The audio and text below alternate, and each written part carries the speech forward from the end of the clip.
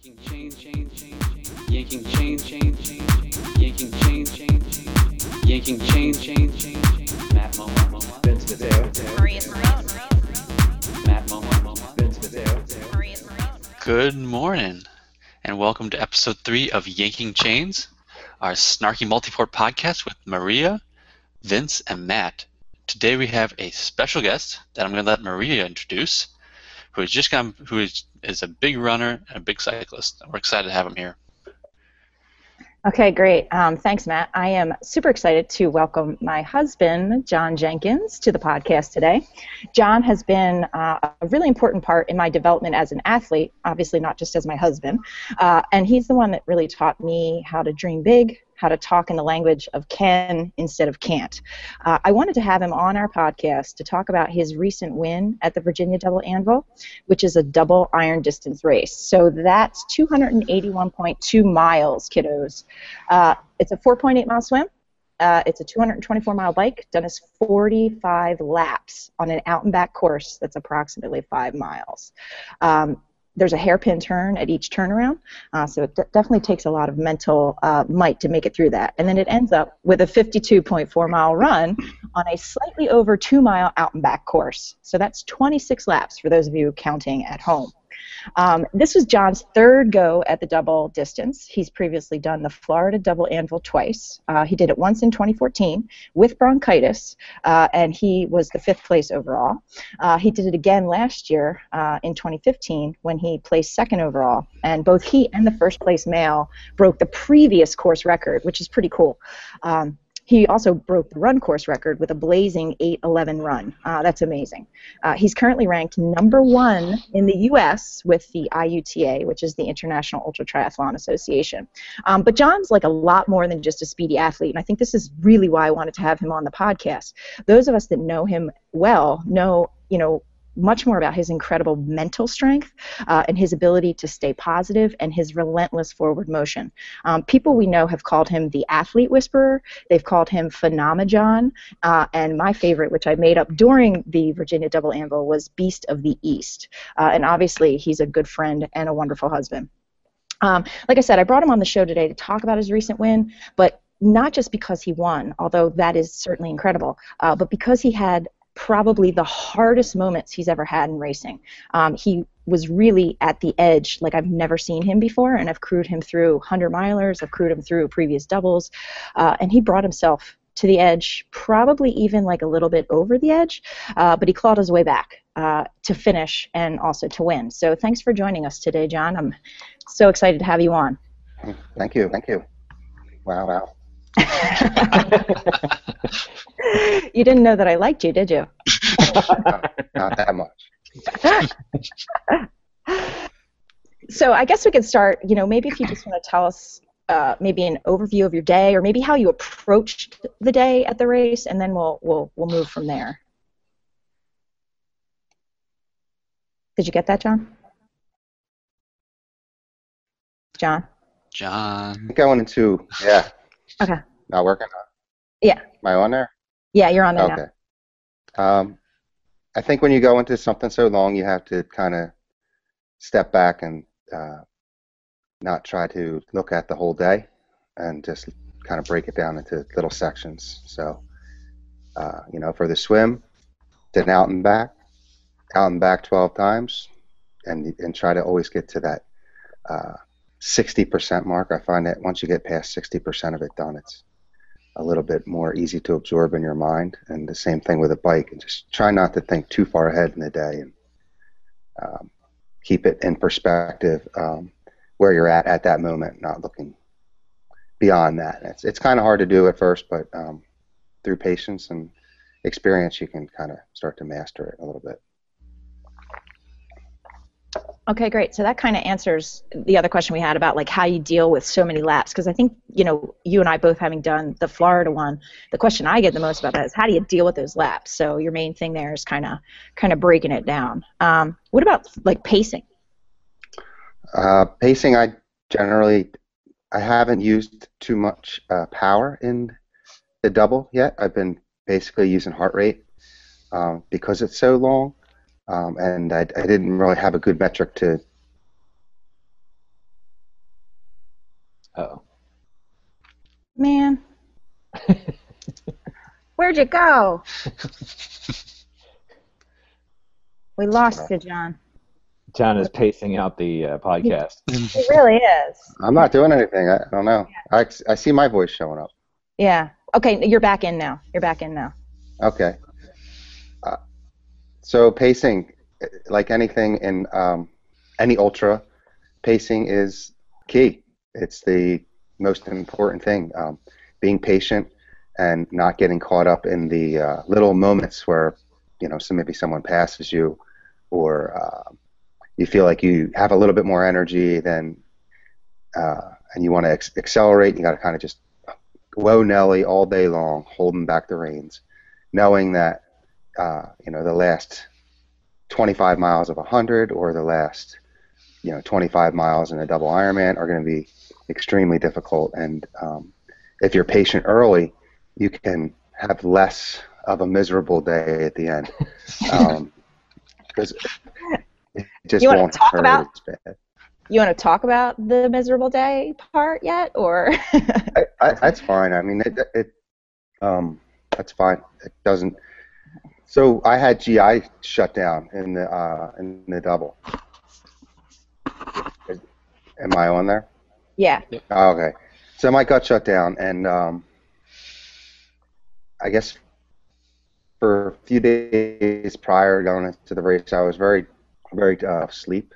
And to be perfectly honest about the whole thing, I just got complacent about the distance and kind of made for it.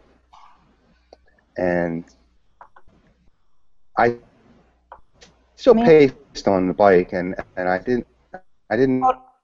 Your connection is definitely not great, John. So, yeah, maybe you need to move to another part of the room. Yeah, maybe move to a different part of the room, John. Are you by the window? Yeah. Move closer to the door. Yeah, that's a good idea.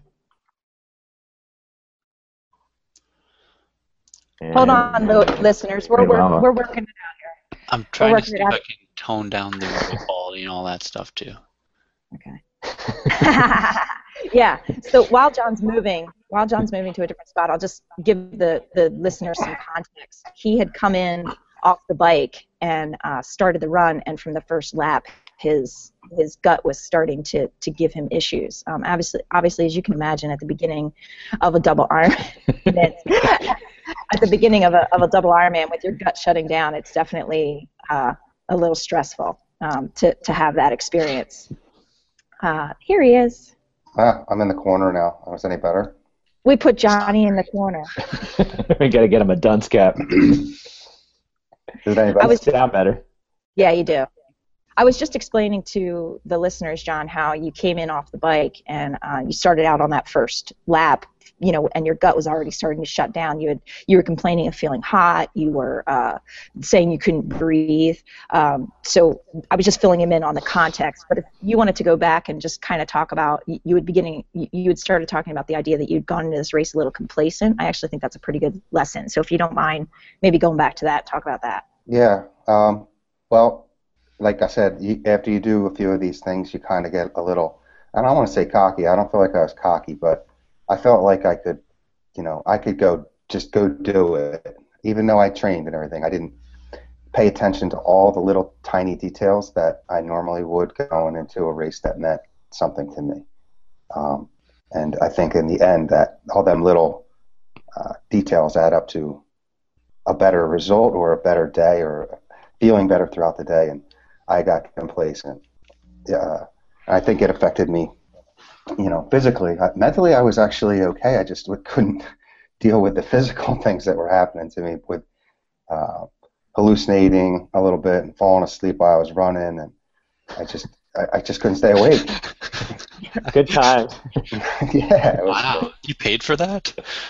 Yeah. I think that happens, though. I mean, because you and I have both done like a lot of Ironman distance events, and I think what happens is, at least for me, it seems like, I did my first 50-mile run, and I was like, okay, I got the hang of this, and then I went into my next one, and I have so much experience that you get a little complacent. You think, all right, I can maybe like take the training wheels off of this, and then you realize, well, maybe I shouldn't have. Yeah. No, there's a lot to that, and I guess there's times where you can, I don't know, take the training wheels off and kind of go for it, and just let it all hang out there. I think in a way that's kind of what I thought I was doing, and then immediately I couldn't ride my bike anymore, so to speak. Or I couldn't run, and I had to put them back on. And, Yeah. And it was humbling, because I just, in my head I was okay. I was conscious. I knew what was going on. I couldn't keep myself awake. I was literally seeing like tree branches in front of my head, and I'd be like ducking out of the way of it, and I know they're not there, and I just was having massive, You saw brick walls too, right? yeah, like on the outside of my headlight, I would see like walls. It was just a lack of nutrition at that point, and I need to sleep, so my body just forced me to go to sleep, so that's what I did. When I came in, I went and I took some little naps, and I was able to manage to get through a couple more loops and then take another nap. And finally, after enough sleep, I guess, my body started to feel a little bit better, and I had gotten some different nutrition in me, and I was able to hold it in, and it was like, magical stuff. I drank this magic potion, and all of a sudden I was like back to life, and I was able to find my run again, and finish the race out strong. But the middle part of that middle third of the run was just, it was the worst I've ever felt in a race yet, and I'm never going back there if I can avoid it. Yeah. So knowing this story a little bit, I know that Maria was texting me. I think I was like laying on the floor watching TV with Christine, and all of a sudden I start getting these frantic texts. This is what's going on with John. What the fuck do I do? And so we were like going back and forth with this stuff, and I think you were leading the race for quite a bit of it, and then at some point I think you slipped into second place. So when did you slip into second? Is that like when you were really like deep in the bowels of your bowels? It was, yeah, it was, because actually, to back up a little bit, on the bike, about an hour or two before we got off the bike, it rained really hard. It kind of broke loose. So it went from like a really warm day to like hot even. It was like hot to like really cold. And I think when we all got off the bike, especially me, because I didn't have a whole lot of time on the bike after it rained, all of our thermal regulation got a little bit mixed up, just as it normally would going from the bike to the run, and it kind of got a little exaggerated because of that being really hot, then getting really cold, and then it got hot again. And so I know I built up a lot of heat faster than I normally would, even though my effort was controlled. But being such a long day, I think it affected all of us. So the other guys were shutting down too. But to answer your question, it was probably pretty far into the run, believe it or not. I had them off the bike by, I think, 45 minutes or an hour, so I had a pretty good lead. I really wasn't worried about what place I was in until I couldn't hold it together anymore. Then it was more of survival mode, and the outcome of the race was just it was like a gift, because after I had the hallucinations, falling asleep, didn't feel good, puke, and all the beautiful things that can come with an ultra. After that happened, I kind of just chalked it up with, well, I'm just going to finish this thing. No matter what I got to do, I'm going to finish it, and that was my goal at that point. Yeah, and I just wanted to add so I crewed John for the race, and just to give the crew perspective here, he was pretty much in these dumps, if you will, from about 11 p.m. until about 7 a.m. So we're not talking like a few laps here. We're talking like the majority of the run. And when he came off the bike, the guy that was in second actually wound up third, and the guy that was in third off the bike actually wound up coming in second. So there was a lot of movement between the top three guys. I think they were all going through some really crappy moments. Like the guy that wound up in third place overall, he was actually gaining on John. So we thought he was going to overtake him, but he wound up having to go down for a 2.5-hour nap because he was just so crapped out. He was puking, the same sorts of things. And so it was I would say to answer your question, it was somewhere in the middle of the night that John dropped into second. But like he said, at that point, the crew, we were all like, we just have to keep him safe and get him to the finish line. Because there was a part there, Vince, when I was texting you, I was trying to determine, is he medically unsafe right now? Do I have to, as the crew chief, do I have to pull the plug on this? And like John said, he was totally lucid. There was nothing wrong with him. He was able to talk to me. He was able to answer my questions. He was just falling asleep. He's just like literally he's walking into the crew area like stumbling. I'm like, maybe sit down. And at one point, he's like, I'm going to lay down. I'm like, oh, okay. So I turn around to go grab his chair. And as I turn around, he's laying down in the mud, curled up with the dog. I remember seeing that picture. I think he tweeted it out. It's like John's just like totally out, man. Yeah, that's when you need to sleep. You need to sleep, and I think starting that caffeine too early on the bike, I just caffeine crashed bad, and was one of the mistakes. And man, when them crashes come, they come hard. And I was looking into the woods, and it was all wet and rainy, and I was like, I could just crawl underneath that laurel bush right now and go to sleep. Like no problem. I could, or lay down right in the road. That's how tired I was. I've never been like that. I never ever thought, oh, I'm going to go lay down right now in a race. Like no way. But I got humbled, and I think that's what I needed at this point, and in my where I've been racing and training and coaching. I think it helps to have actually experienced this. Yeah. Well, I always walk away from those days, regardless of how they end up. I mean, it worked out. You got it back together and came back for the win. But I mean, I just always walk away with like so many lessons, and I think that's valuable to me because you have so many successes. I don't think you learn much from that, but when you fail, you learn a lot. Yeah, definitely. There's always a lesson. So you were talking about taking too much caffeine. I mean, I've done races where like I pretty much like there's caffeine in everything that I take in. And so are you talking about like, because I remember you mentioned something about 5-hour energy drink. So in addition to what's in the products, are you talking about starting caffeine too early, or are you just talking about no caffeine until a certain point? No, I generally don't start caffeine until the second half of the run, and pretty much in doubles.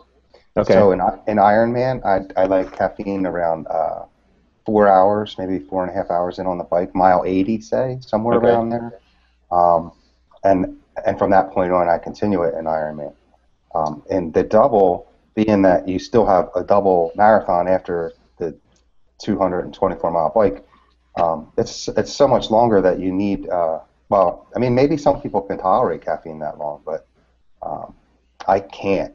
And I think it may be also, a combination of taking that caffeine in, along with a little bit harder effort on the bike, and then that thermal regulation change that happened with the rain, lack of sleep, all the different variables that I think combined to massive GI shutdown, stop. And it's not one thing. It's a combination of them all. But I can't take caffeine in for more than 6 hours. At least it starts to bother me after that. Because I normally, from the moment I get out of the water and I'm on the bike, there's caffeine in everything from start to finish on Ironman. And then last year here, I was doing, the same thing. My bottles, everything in my nutrition had caffeine. And the first time I didn't have it was Tahoe. And then that was the first time that I actually noticed that I didn't have caffeine and was looking for it. But that was in the middle of the night when I started getting tired. But yeah, I normally am just from start to finish with some caffeine, and then in an Ironman, I might go looking for Coke at the end in addition to what's in my bottles. So I don't know. But then again, I'm the type of guy I can drink coffee and go to bed. So I don't know. Yeah, I can't do that. I think there's a huge, let's face it, coffee or caffeine is one of the only legal stimulants that you can use. And if you use it as a stimulant at the end of a race or towards the last third of a race, it can really give you a boost. Where if you use it all the time, I don't think that you get as much of a benefit from it. So if you can kind of cut it out of your life a little bit, yeah, and then Vince is pissed. He's never. he's coffee. Can't tell not to drink coffee. So I'm gonna have my normal dose of caffeine throughout the day, and then those chocolate covered espresso beans are gonna be for the middle of it. And I want that. Well, it's a personal thing, you know what I mean? I'm not saying what works for you is for you, and anything, and you know, when you're going long, nutrition is personal, and it's not a general thing that you can just throw out there and it works for everybody. It's definitely a personal aspect. Oh yeah. No, it was just curious to me because you were talking about it yesterday, and I was just thinking, wow, I do caffeine, but I do caffeine all the time. I don't stop, and I know you guys like periodize your caffeine, or at least you were at one point. Maria was talking about, well, John quits alcohol and caffeine, and I'm like, fuck that. Yeah, well, I mean, they were when I have big goals, and yeah, I think, I remember talking to you about that, and not drinking, and you're like, drink if you want. I'm like, well, I think for me in my head at the time, I needed to go all in. For me to have the result that I wanted, I had to go all in, and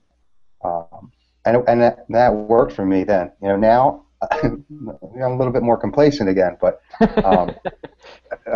and I'm not as strict with maybe I can't have a beer here and there, and I'm enjoying training a little bit more, and it's not all just like boot camp and regimented, and and I'm finding enjoyment in that, and I like that about the sport right now where we're at. What sort of? I think that's what it is for me. Go ahead, Vince. I think that's part of it with me too. Is like everything gets so strict in my life that like I gotta have something. I mean, usually like the training, the load is big, and so we, our social life is gone, and I get really strict on my diet as far as like food, but I gotta have something, like I gotta have like the Saturday night cookie. I gotta have coffee. I gotta have my wine.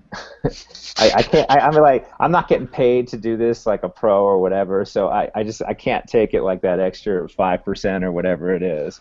But I admire you for doing it. I'm like, screw that. I'm not doing it. I haven't done it in a while. That was like when I was trying to get to Kona. That was like whatever I got to do to get to Kona. And then after I got there, I was like, all right, now I can drink beer and have coffee whenever I want, and cookies on Saturday night. But just like you're talking about, I don't care as much. But I just want everybody to know that I've been to Kona and I drink wine and drink coffee. You don't have all that shit. Just as an add-on to that, though, I do think if you are on the edge of qualifying, the little sacrifices do add up. Just saying. All right. Some of us are not as naturally gifted as others. Whatever. This is that same fucking conversation about like you don't understand. I want to be a competitor. I suck worse than you. Yeah. No. It's that I want to be. The people telling me they don't think I understand about being competitive. I'm like, I understand it. Matt, ask your question. You got to work hard. So you mentioned being complacent. And besides having cookies on Saturday nights, what sort of things would you have, looking back over the past year or so of training, whatever you did leading up into this, what would you have changed? What would you have been less complacent on? That's a good question. Sleep, probably number one. I used to be very disciplined with my sleep, and lately, in the last year, I've not focused on getting as much sleep. How much do you sleep? I like to sleep 8 hours if I can when I'm training heavily, and more if I'm training heavy. But it's hard with, obviously you only have so many hours in the week to work. Get dressed, feed yourself, all the little things we got to do, and then train. Sleep sometimes gets cut. But in knowing now, sometimes I'm better off sleeping in than getting up and doing a workout because I just get more benefit from that rest than I would from just slogging through an hour or two on the bike in the morning. Or an I'm not hour-long saying podcast at 6 a.m., right? well, yeah. No, this is It's really 9 I'm a.m. in rest season, so it doesn't matter. For I noticed some of that you, too. it's 9 Like, a.m. Yes. I noticed that as well. Like, I used to take a nap every day, and that nap has disappeared because like work has filled that void, and I think you just need to make the time. Like, I think you can find it. You just need to make it happen. And for me, and I need to put that back in. I mean, work's going to be there; it's going to pile up no matter what. So sneaking in that like 20-minute nap, I think that was really like helpful for me. And I think sleep. That's like magic, because your body, I mean, it's totally recharging when you're doing that, and if you're not getting like your full sleep, I think it impacts your training. Especially Matt getting up at 5 o'clock in the morning to do a podcast. Well, someone once said, a former coach of mine said to me one time when I was at the overload period of training and just couldn't get my heart rate up. Everything was going wrong. I felt horrible. And I'm like, what's going on? I mean, I'm like, I can't do anything. I suck right now. And it was getting close to the race, obviously. And it's like, sleep. Sleep equals speed.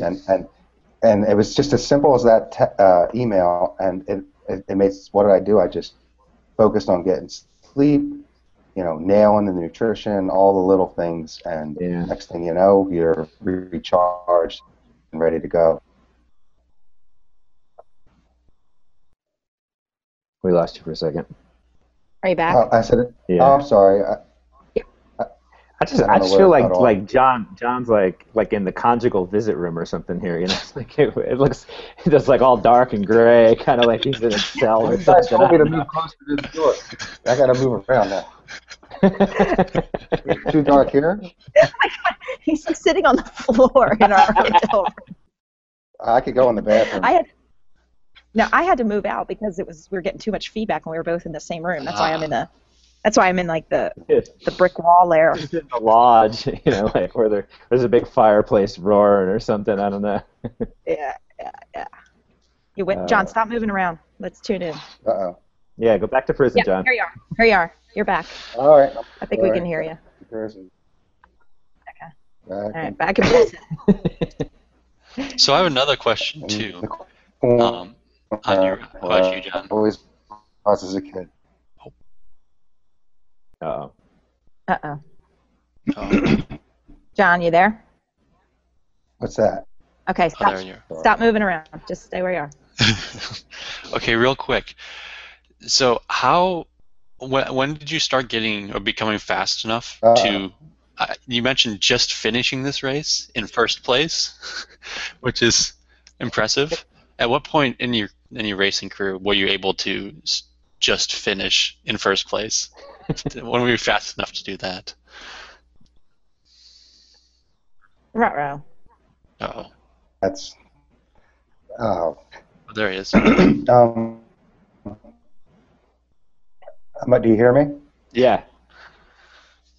Okay. I know I finished in first place, so that was kind of a big day for me. That's only the second time that's ever happened to me in any race. The only other race that I finished in first place was in an ultra at Peaks Ultra in Vermont, and I technically got first place male, but I was beat by a female who won the race overall. Yeah. Wow. Shit. And Maria. But Larissa she Danny. also got Larissa Danny. She also got second place at She's incredible. Leadville or Western States last year. So So he had to add that in there because his pride. Yeah. That sting you feel is pride. But even she beat me on her worst day. She's awesome. But Yeah, she's incredible. So I never fast. I work very hard. That's what I'll say. In order for me to go fast, I have to work very hard, and I don't. I'm not some just. I do put in a lot of work to maintain fitness and to try to go fast and be competitive. And but it's not like some, just like Vince and Ray were talking about there. I want to be competitive. What do I got to do? And it's, well, you got to do everything you can do to go fast, and or to be all around sleep, nutrition, the proper training and in proper intensities, heart rate, all the different metrics that come along with being successful. It wasn't just like overnight I woke up and was leading a race. You know, it's been an education of years of experience. Yeah, and I see. Yeah, that's the key. Is like people jump in and they want like overnight success. I mean, you've been doing this. I mean, when did you do your first Ironman? 2010, Ironman Lake Placid. And what were you doing before that? I know you've been a runner for a while too, right? Yeah, I always run, and I did a lot of I rode in high school and college, and always I rode on the beach patrol when I was on Brigantine Beach Patrol. So always kind of did something, you know. Then there were some years there where I like followed the Grateful Dead around and ate pizzas, and it didn't really do too much, and got a little bit big. So that was a different time too. But we don't really want to talk about that right now. I think Those were the early I think Maria's fast too, and she followed the Grateful Dead around. So the key is you got to follow a band around. That's the key. It helps when you hallucinate during the ultra. You have experience before. You're already like, oh, I've been here before. No big deal. Oh, this is nothing. I can handle this. Yes, like, you're hallucinating on the trail. Have you ever done mushrooms? Yeah, but yeah, no, so always kind of did something, you know, and maintained, you know, even if it wasn't like super fitness, I'd always be hiking in the woods when I used to hunt and fish, and just being outside as much as possible, surfing, skiing, all the different things. I think the specific stuff like, you know, running and biking, you know, and then, you know, putting in the years of consistent training, you know, that leads into this. And so, well, I guess the next question is, so you got another double coming up. Are you going to go into that reserved, or are you going to kind of like retool, sharpen up, get faster, and maybe kind of go for it again? Well, I'm going to go for it. But there's a. So we're going to have another podcast with John where John digs a deeper hole. Stay tuned. No, hopefully not. That's not. I plan on recharging, just like you said, taking some time away from the disciplines of in and out everyday training, and I need that right now. I've done a lot this year, a couple hundreds, a couple doubles, and it's time to take a rest. And my body, except for tomorrow where I get to run 40 miles with Maria and you at Javelina, but after that, I promise I'm taking a rest. But no, I'm going to try to go for it. There's a couple guys, one guy in particular that's like definitely faster than me on his worst day, and he's doing the race. But I don't know. We'll see how it goes. I'll do my best. That's all you can do, right? Yeah, exactly. I would think, John, you're going to take what you learned from Virginia and apply it to Florida, right? No, absolutely. What happened in Virginia is not going to happen again. I mean, hopefully it will. But as far as words. Yeah. I learned more in that race, even though the outcome was good. I learned more in that race than the races that I've had better races where it just was easy. I mean, I've never felt like not easy, but just like I can run, so I'm going to run, and I'm not going to stop running until I cross the finish line. And I couldn't run. It wasn't like I didn't want to. I wanted to run. I was trying to run. I just couldn't run. I was out of nutrition. I was dehydrated. My gut was hurting, you know, when you're dry heaving, and I just couldn't put it together. And I'm like, well, what do I do now? You know, and that's when it got to the point where I just had to go to sleep. So anyway, I'm not going to back up to that. I don't want that ever happen to me again. I'm going to do everything I can do to not let it happen to me again, and that means taking the steps through proper nutrition and in training every day, using the same nutrition, not trying caffeine at 8 hours into a 12-hour bike. You know, unless you want to do that, then you got to practice it. But I didn't, and it bit me, and it hurt. I've actually been practicing putting my stomach kind of in a sideways state because I want to feed off the course more, and I want to carry less stuff, and so with that, I think, you're like, okay, well, I come into this aid station and they've got, a hummus, tortilla wrap or whatever, and that's like more calories at once than I would normally take, because I normally just kind of nurse bottles with liquid nutrition, and so I've been doing runs where like I stop at a store and I grab something and I intentionally like kind of put too much in, and then kind of like, okay, I know what this state feels like. I know that I don't feel good, but I'm still moving. It's the beginning of it, and then kind of like working through it. Like, okay, I can't take too much liquid in, but I need to take liquid in, and kind of working through that. And I seem to be kind of practicing that and just getting used to what that feels like. I mean, that's just me, because I've had issues, and trying to kind of convert over to the course food more. So we'll see. I'll let you know after tomorrow. Me too. Yeah. Yeah. Hey, while we're on the subject of talking about dealing with bad feelings and working through it, we actually have a question from Kelly Chang, and he had actually texted me this morning, and he wanted to know he wanted to ask you, when the wheels are coming off, at what point do you cross the line of being able to come back from it versus passing the point of no return? And he also was curious, how can you be objective enough to realize either way when it's happening? So he's kind of asking, like, what do you do? Like, how do you know when you're pushing to the edge, or if you've gone too far, and how do you try to recognize what's happening? Well, okay. So I think there's kind of like two questions in there, but yeah, there is. If it's about intensity and the simple question or answer is slow down. Yeah. Whatever you're doing, slow down. That's the first thing there. So if it's like too hard and you're getting overwhelmed and everything's going off the rails, slow down. Yeah. And all problems can be solved by slowing down. Yeah. Slow down. Maybe eat something, drink something, depending on where you're at in your feed cycle.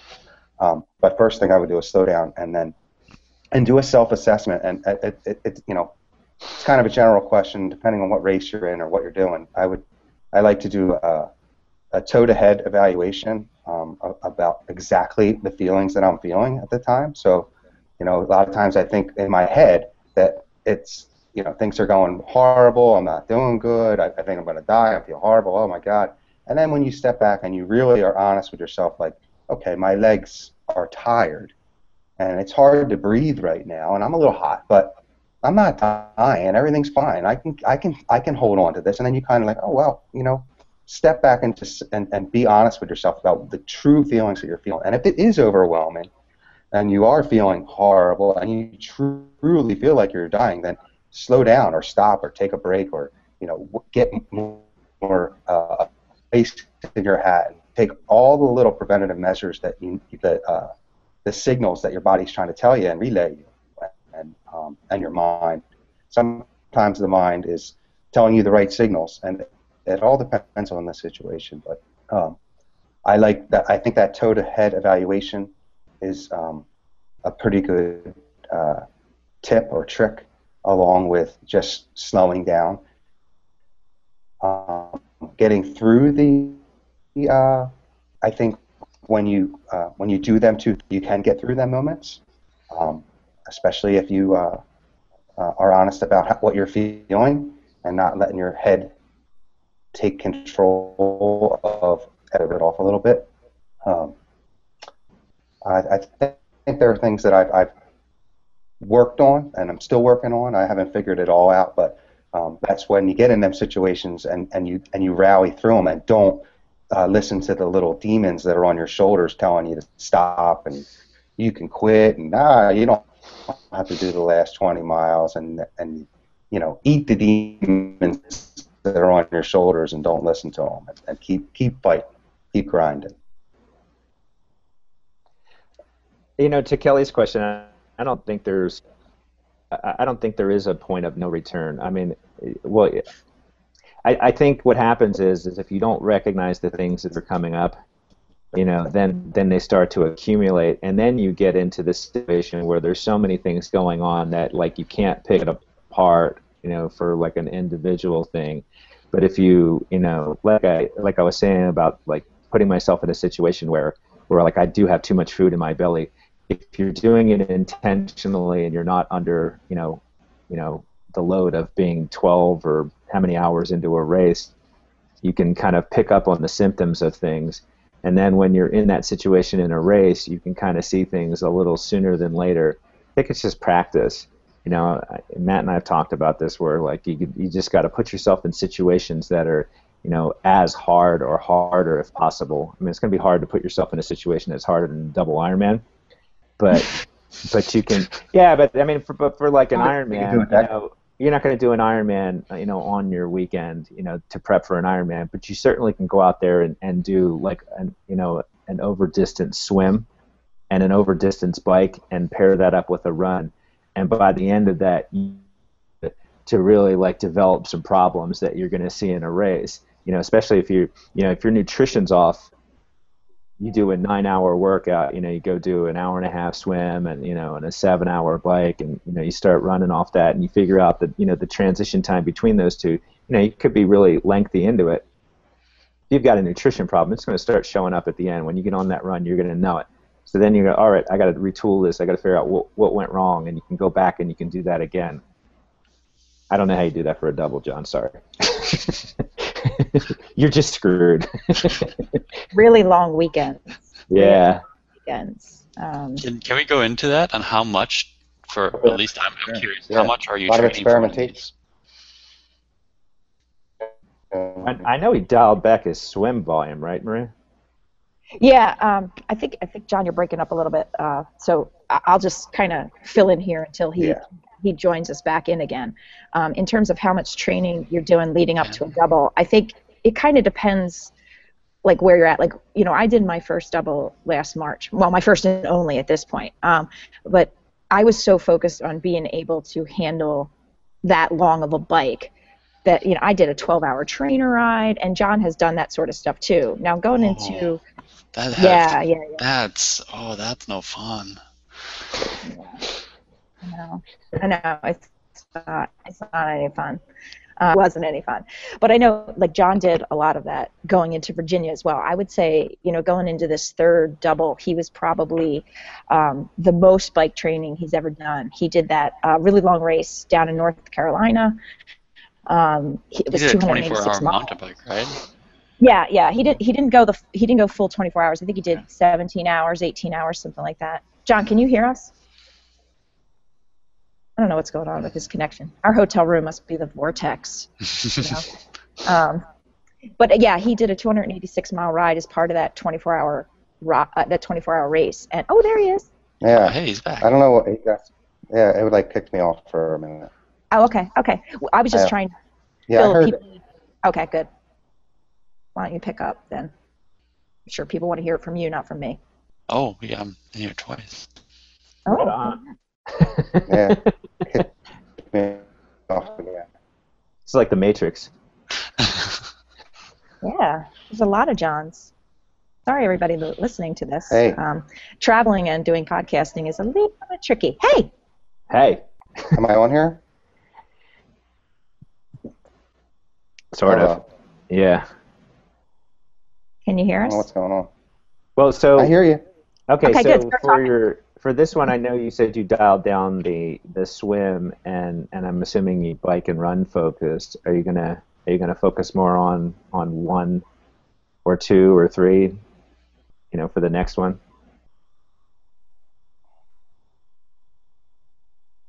And All right. There we go. Yeah. I would definitely continue my swim. As you know, I swim for double Ironman.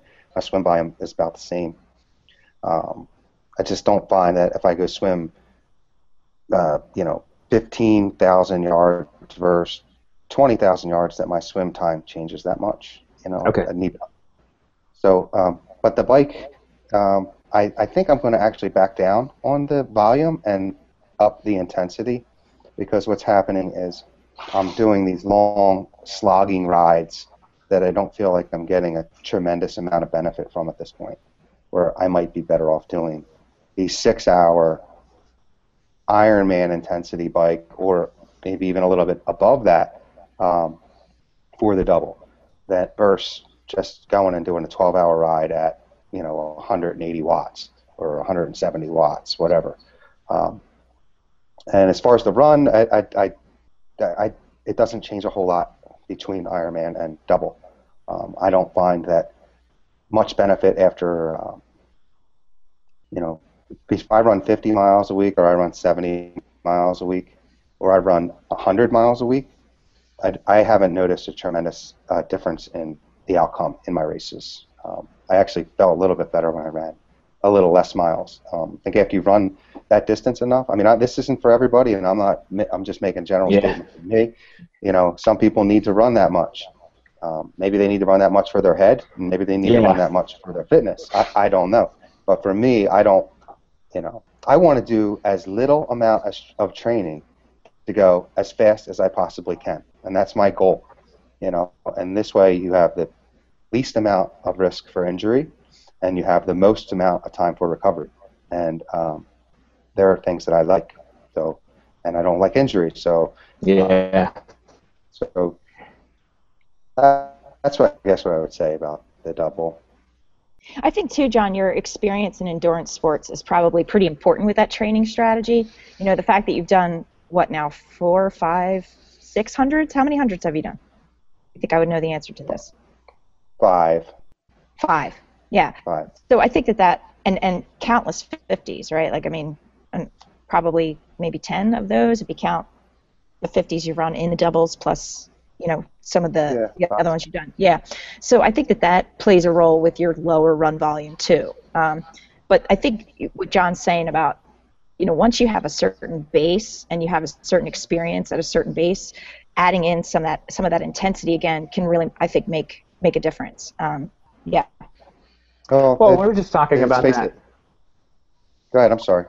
Oh, no, we were just talking about that where I feel like, I was saying I was actually thinking of doing a marathon and training for a marathon to sharpen up because, I know I can run 100 miles, and I know I don't need to train, running long, slow, 50 milers or 60 milers or whatever in preparation for that. And what I find, and we've talked about this with running for ultras, is I think there's a lot of benefit to doing like back-to-back hard runs. So to your point about, how you would train, I would think maybe doing back-to-back hard Ironman bikes would probably be more beneficial to you because, you can ride the 224 ridiculous miles. The algebra. I actually did that this year, Vince. I did do back-to-back centuries. Or I did like a couple. It was. I think there was some benefit there for sure. And most of them were outside and not on the trainer, so I did push a little bit more than maybe if I was just sitting on the trainer by myself. And it made it a little bit more enjoyable as far as being on your bike for 12 to 15 hours over the weekend. It can get old after like one weekend. So it's hard to stay engaged. For me, there seems to be, at least at this point in my athletic career, there seems to be more benefit to doing, slightly faster back-to-back stuff. But then we were talking about, Maria was saying yesterday about how she, she's not as fast as she was. And that's kind of the other point to me, like maybe thinking about doing a marathon, is that I think I actually need to even come back to that distance and sharpen up again. It was something that I was doing in Ironman. So at the end of the season, I would always run like a late season marathon so that I could sharpen back up. And then, because you're just going to slow down training for an Ironman. You're not going to slow down significantly. But when you start training for 100, you start slowing down a lot. You really do. Like I run a 9-minute mile, and I'm like, woo, running a 9-minute mile, which, is fast for some people. But, for a guy who's got a sub 3-hour marathon, it's not that fast. So I think... I think I will, and I'm just trying to figure it out like everybody else. But I think I'm going to sharpen up if I don't get into the States. Yeah. If I get into States, then I will continue. Yeah, if I get into States, through running a marathon, I'm just quitting my job. I'm going to train for States. I will love my 14-minute miles if I get into States. It's fine. What was that? I will love my 14-minute miles if I get into states. It's totally fine. I think you can. You there? Am I there? Yeah, Yep, you're you're here. here. Oh, okay.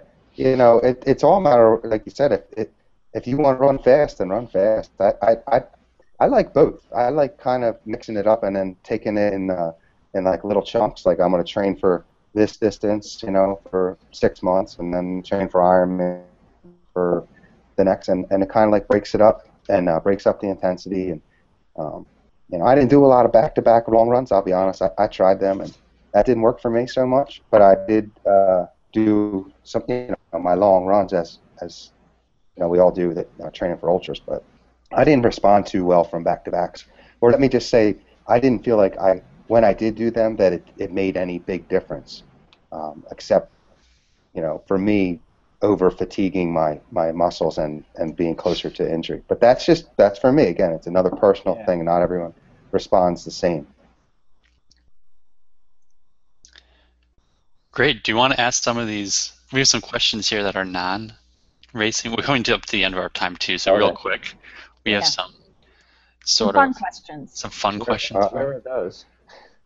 Where are those? Yeah, where are those questions? In the doc. Oh, sorry. I thought we were getting them from our listeners. Or something. I don't know if we have any more. Maria was monitoring. No, I am monitoring. I don't. Only Kelly's question. Only Kelly. That's okay. And we thank you, Kelly, for your question. Thank you, Kelly. So one of mine is. I'm smiling. It's not that funny.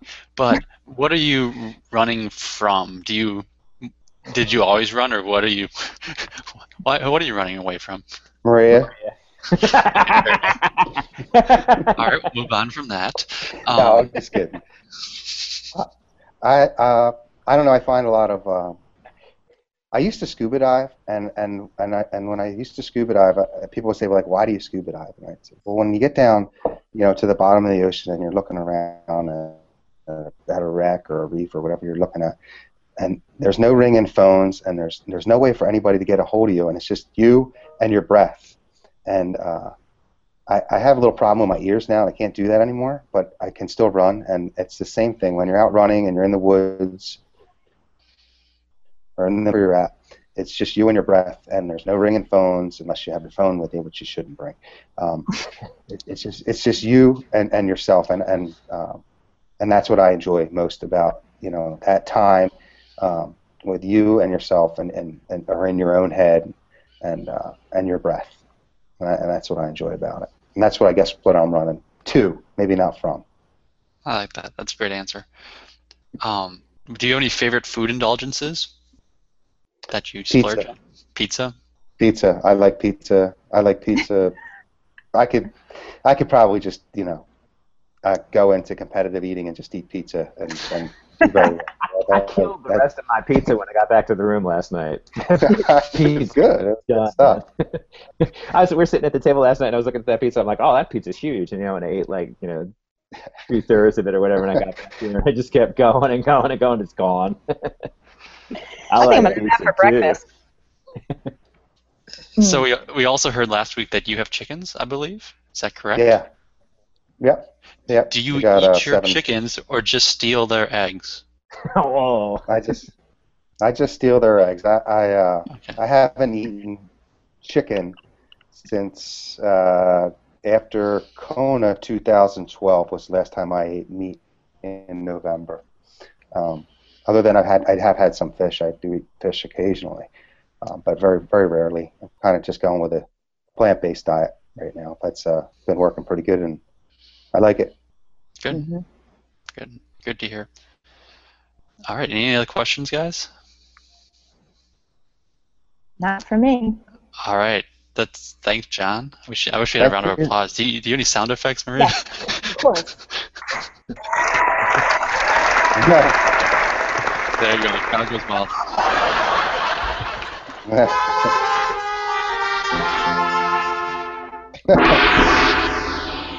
All right. Well, good luck. You guys race tomorrow? You guys race tomorrow, right? Yeah. Yeah, Javelina 100 tomorrow. Yeah. We'll have to have our next one will have to be about the race report. Okay. Yeah, good right. luck, guys. So for everyone out there, our next one will be coming out. Our next podcast will be coming out in 2 weeks. Same time, same place. We do these Friday mornings at 6 a.m. That'll be 9 a.m. Eastern. 9 a.m. Eastern, 6 a.m. Pacific. And good luck tomorrow, you two. Thank you. And Thank you we so will much. see you in 2 weeks. Bye. Thanks, guys. Thanks, everybody. See ya.